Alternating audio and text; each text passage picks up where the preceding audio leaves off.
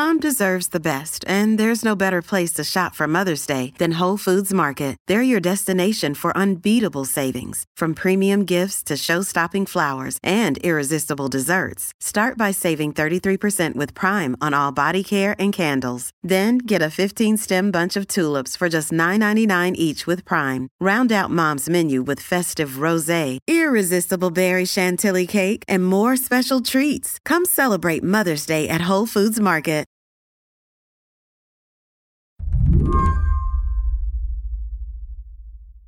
Before we talk about protests in Iran, I want to tell you how those protests started, with a young woman's decision to visit Tehran. Her name was Mahsa Amini. She traveled with her brother. She was reportedly coming out of a subway station when she was spotted by Iran's morality police and then escorted into a van. They thought she was dressed immodestly.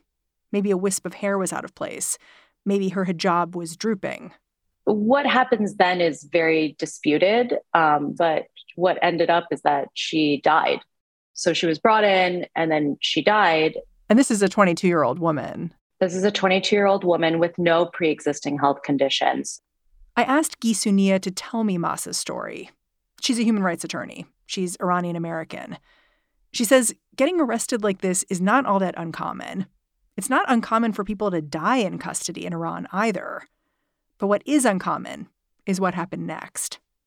Then there was a photo of her in a hospital bed, looking beat up, on a ventilator, sort of an air device to help her breathe. And it was just absolutely shocking to see this young, beautiful woman in the hospital bed like that. And that's the photo that went viral.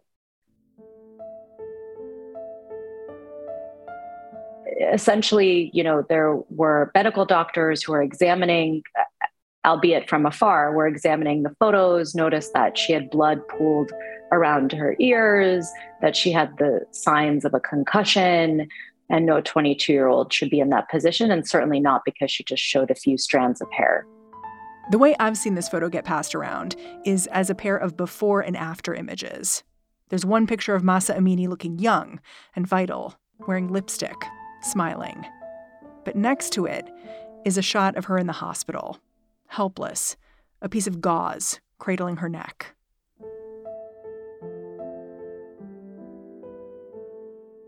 I think this was just so shocking and chilling that it struck a chord, and then we saw young people hit the streets. In the weeks since, protests have roiled Iran. I think the things that are most thrilling to me are the videos of women throwing their, what is a mandatory imposed headscarf or hijab, throwing that into bonfires and dancing and feeling incredibly liberated. There's obviously a lot of incredibly violent footage as well. But I think for me, the most iconic images are those of freedom, of joy.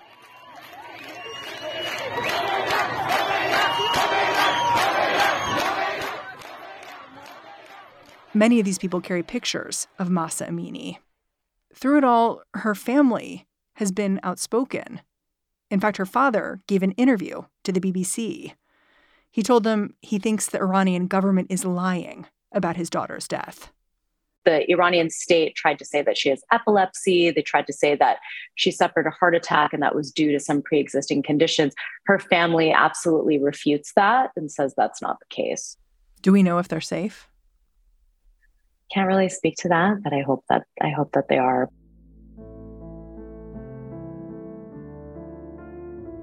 You sound worried for them. Of course, I would be worried for anybody who chooses to exercise their freedom of expression in Iran. Today on the show, one woman's death has led thousands of people to exercise their freedom of expression in Iran. Where will that lead? I'm Mary Harris. You're listening to What Next? Stick around. This episode is brought to you by Discover. When it comes to your finances, Discover wants you to know they are the credit card that is always there for you. With 24/7 U.S.-based live customer service, everyone has the option to talk to a real person anytime, day or night.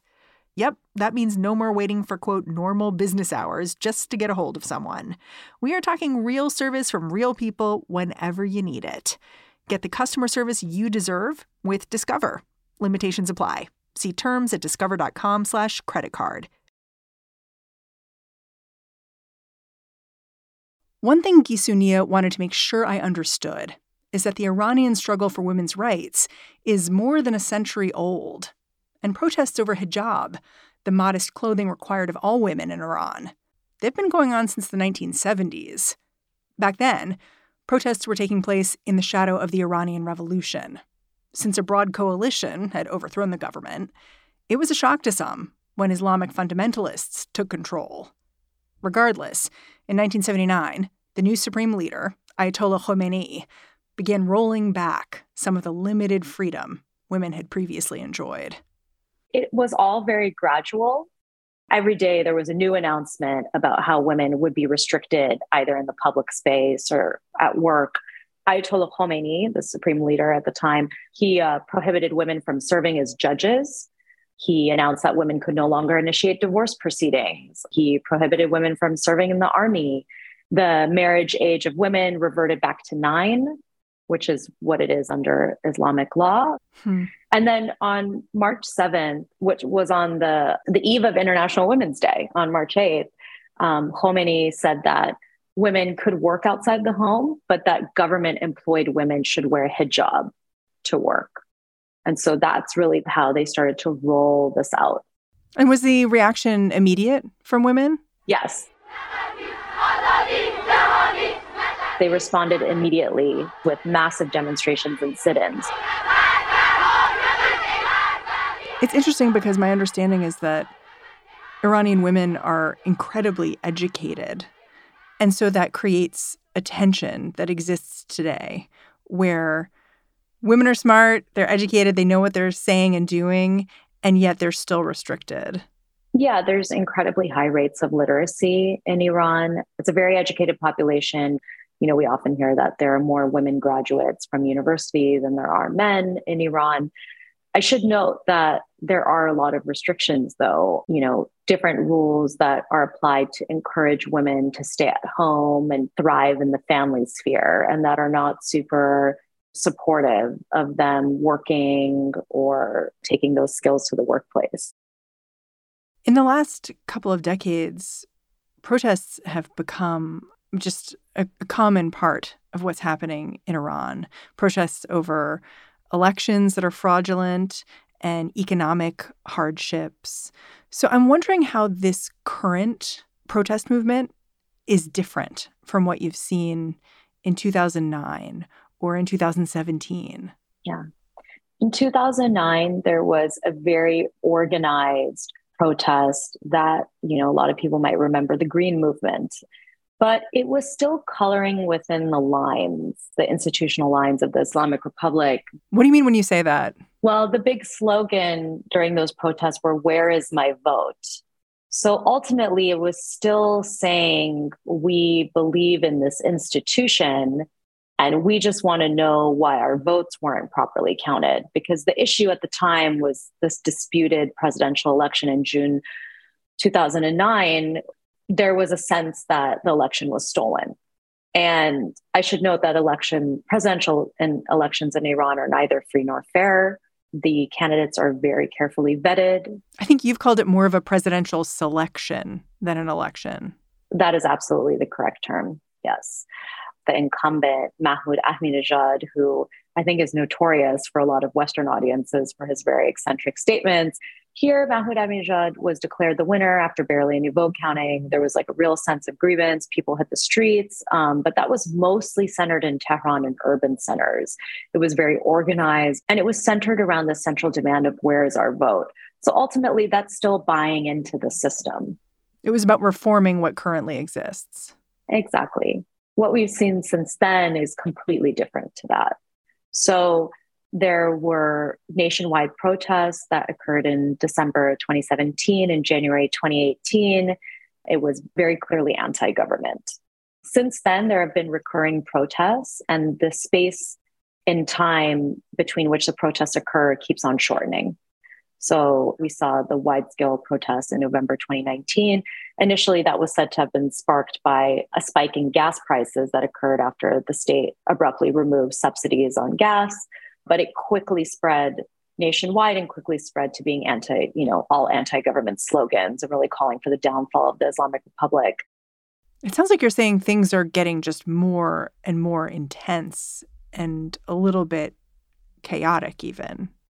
The protesters are definitely not as scared, and they're definitely willing to hit the streets and call for what they want. So we saw protests in 2020, we saw protests in 2021, and some of those protests were about other issues like water shortages in particular provinces. There's been labor union protests all throughout this time because a lot of basically what the state has done is it's privatized some companies. I mean, some state-owned companies have since been sold off to those who are close to the authorities. And those people don't know how to run a company. And so ultimately it's mismanaged, it's looted for its assets that they then take offshore. And a lot of the laborers are not paid wages. And so we've seen recurring protests over not collecting wages. And now the differentiating thing about this spate of protests is that it clearly was sparked due to a social demand. And so there are no commentators that can kind of dismiss it as being due to economic concerns or something that's not really core to the ideology of the Islamic Republic. Oh, that's interesting. I've heard it described as hijab is one of the three pillars of Iran, that it's the hijab, death to Israel, and death to America. And hijab is like the most vulnerable of those three pillars. And that's what makes these protests important to pay attention to. Would you agree with that? The mandatory hijab laws are core to the Islamic Republic's repression of its populace. And it's only the most visible sign of a much more extensive gender discriminatory legal framework.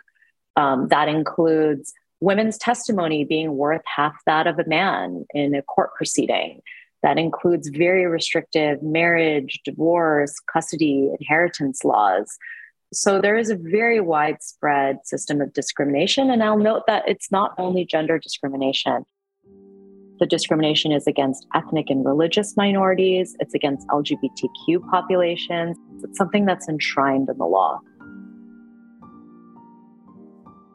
More with my guest, Gisunia, after the break.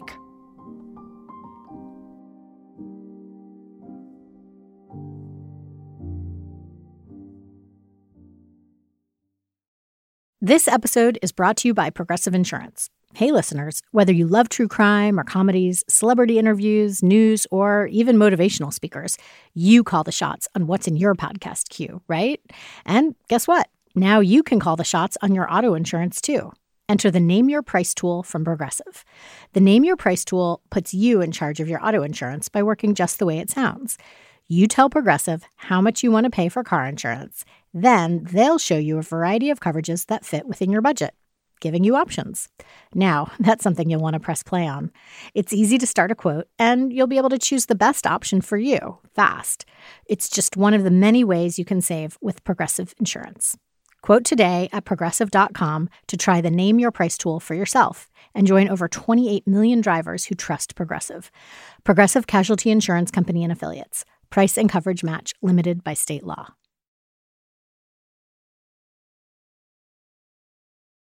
I think it's also worth contextualizing Iran's political situation right now, since Iran has a new president and his election was incredibly controversial. Can you just explain how he changed the way Iran works? So ultimately, what we have to note is that the true head of state in Iran is the supreme leader, and he is unelected and accountable to no one.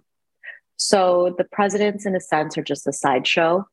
They're the person that is shipped out to the UN General Assembly to greet the world.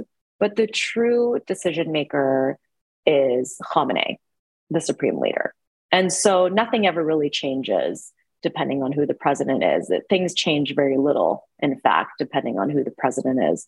But what is notable about this president, Ibrahim Raisi, is that although, none of Iran's presidents have ever been human rights champions, to say the least, they've been very much the opposite. But this guy is actually a direct perpetrator of the killings of thousands of political prisoners in Iran's jails in 1988, which legal experts, people's tribunals have all declared are crimes against humanity. And that's why it's quite astonishing that he's in the presidential office, giving interviews to Western journalists, or that he is being met with in any way as a serious figure. I mean, this guy is quite literally a murderer.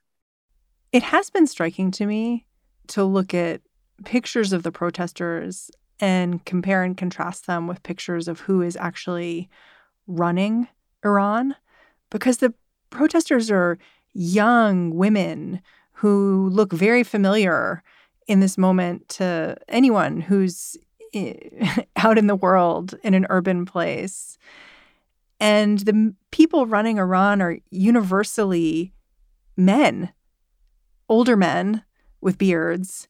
And it's hard to understand how that kind of monoculture could represent these people who are on the street.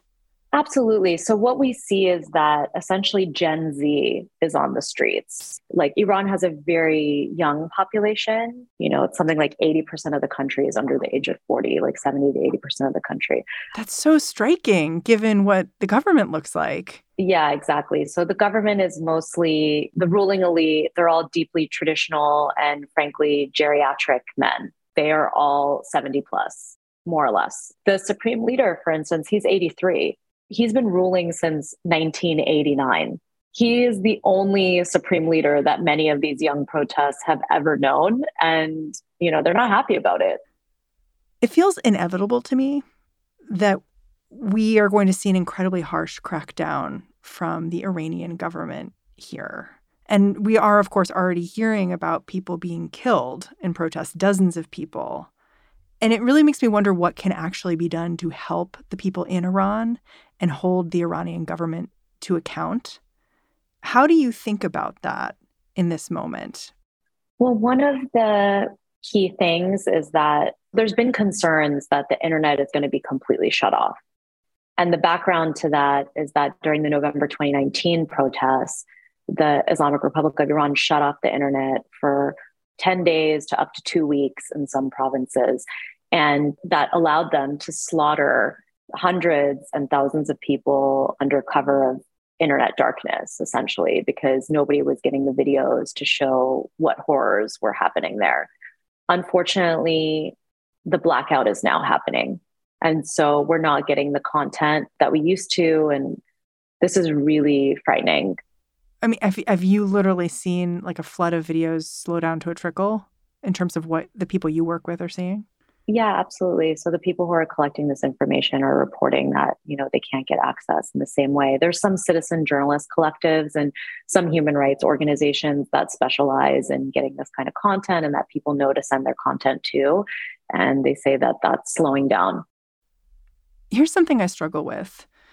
The U.S. has tried accountability in Iran with sanctions for a long time, which has widely been seen as a failure. And in fact, I think part of the frustration on the part of the Iranian people is that they can't access basic goods and services because of those sanctions. So what are alternatives here? What should the U.S. be thinking of instead or alongside those sanctions that may provide accountability while not punishing the people of Iran, who are no doubt suffering? So sanctions are not accountability tools. Why not? Because accountability is about justice and concrete steps towards ensuring non-repetition of actions. And this isn't about the US and Iran. This is about what the international community, which is not the US, it's a community of nations, should be doing to help the people of Iran. So what should they be doing? Like, I know you focus on civil litigation, for instance. Is that what you're thinking here, that we need more lawsuits? Essentially, what we need is robust action to ensure that the violations that are happening in Iran are documented by an independent, impartial body either housed outside of the UN Human Rights Office or within it. There are examples of prior mechanisms on Syria, on Myanmar, and for the crimes of ISIS. There are elements of an investigative mechanism that were set up for Ukraine. And these investigative mechanisms support future accountability processes. So you're saying right now it's really important for the international community in a coordinated way to get the receipts for what's happening so that in future there can be a mechanism of accountability. But if we don't right now gather information about what's going on, there won't be a chance for that kind of accountability.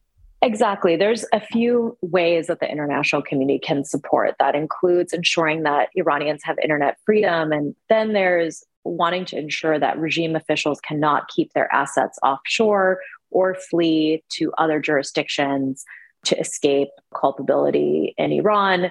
Other jurisdictions play a role in that in terms of ensuring that the money is not being stored there, especially for mid to lower level perpetrators. And then this third prong is really about the accountability piece. What the international community needs to understand is that ensuring that Iran is on a path to respect for human rights and democracy is actually critical for so many of the challenges to global peace and security. Right, because Iran is an ally of Russia's and, all of these things are connected. Iran is sending weapons to Russia that they're using to fight in Ukraine. The Islamic Republic of Iran is involved in destabilizing the region. They are effectively running Iraq. The list goes on. And so to really root out a sort of fundamentalist theocratic government in Iran and to respect what the youth are saying, which is that they don't want that and that they want to be part of the international community, the whole world should be in support of the people of Iran right now. They're the winning bet.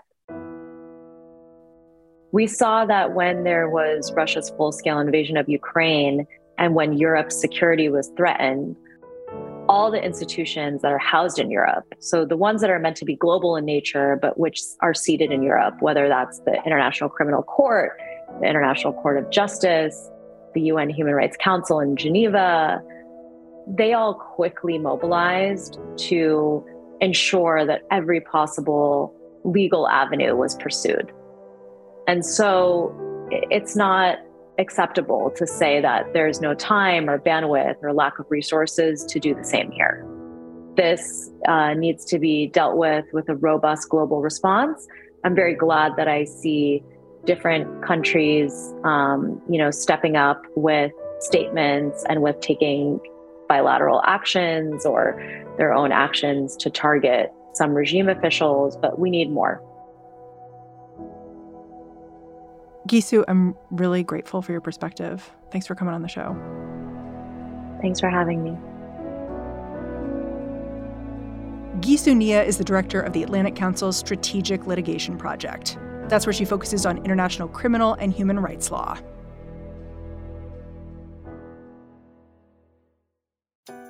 And that is our show. Quick note for my real What Next heads. We had some technical difficulties on Tuesday, so if you missed that episode, go check the feed again. It should be there. And it's a goodie. It's Amy Walter of the Cook Political Report talking about this very weird midterm season. Alrighty then. What Next is produced by Elena Schwartz, Madeline Ducharme, Carmel Delshad, and Mary Wilson. We are getting a ton of support right now from Jared Downing and Anna Phillips. We are led by Alicia Montgomery and Joanne Levine. And I'm Mary Harris. I will catch you back in this feed bright and early tomorrow.